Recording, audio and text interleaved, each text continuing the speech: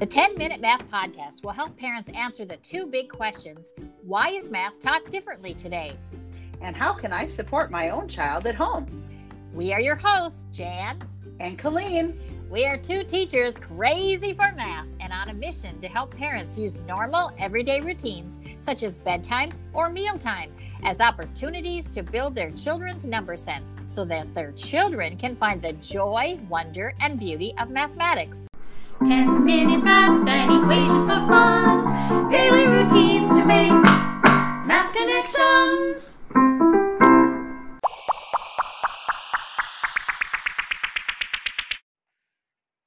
Welcome to episode 95, season 2 of the 10-Minute Math Podcast. Today is the start of week 3 of our 10-Minute Math 4-week challenge. Now let's get started.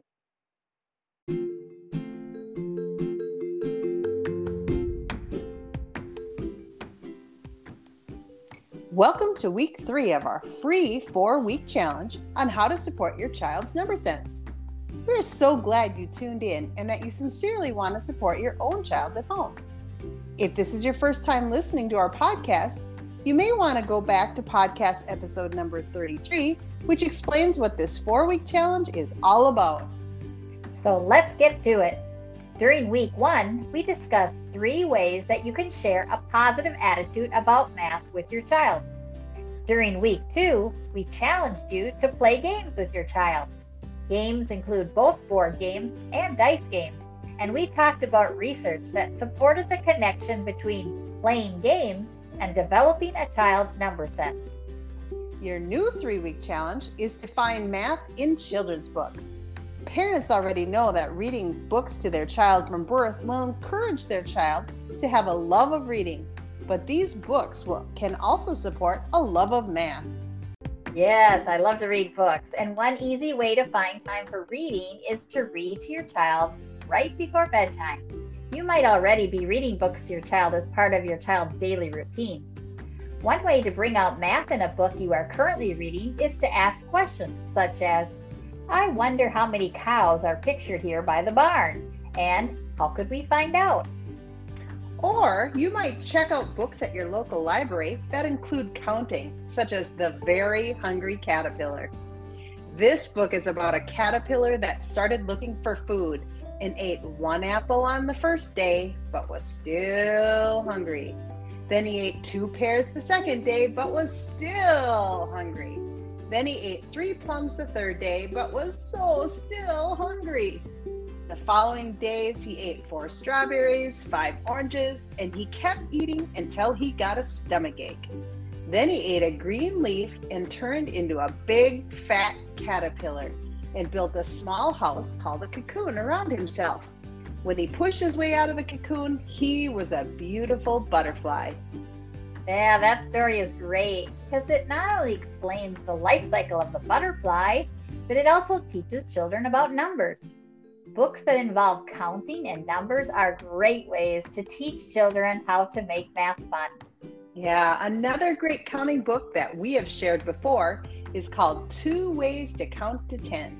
And it's a folktale about King Leopard who is in search of the best animal to marry his daughter. The challenge in this book is to count to 10 before a spear lands and is the perfect way to introduce skip counting to children. One of my favorite counting books is The Grapes of Math by a well-known author named Greg Tang. This book is all about creative problem solving and how children need to use common sense strategies to solve riddles because grape minds think alike. Yeah, there's so many good books. The Mouse Count book will help children learn how to count both forward and backward. This book is filled with suspense as a hungry snake goes looking for dinner. Oh, I hate snakes, but I know my own children just love them. Oh, makes me shiver when I think about it. Another great counting book is called 1, 2, 3 to the Zoo. This is a picture board book, which makes it perfect for younger children. And you will find interesting animals and vibrant colors in this book that teaches children all about numbers. And who doesn't love a good book about ducks? Quack and Count uses bold images and rhyming words to teach a child to count. It is sure to capture the attention of any child. Yes, and another great bedtime counting book is called Counting Kisses. This is an interactive book that will answer the question, how many kisses does a tired baby need before they say goodnight? A final counting book that your child will love is called 1, 2, 3, What Do You See? This book includes beautiful photographs and teaches a child to count to 20. The photographs are easy to recognize items from the real world that will help a child make connections to math. So let's do a recap.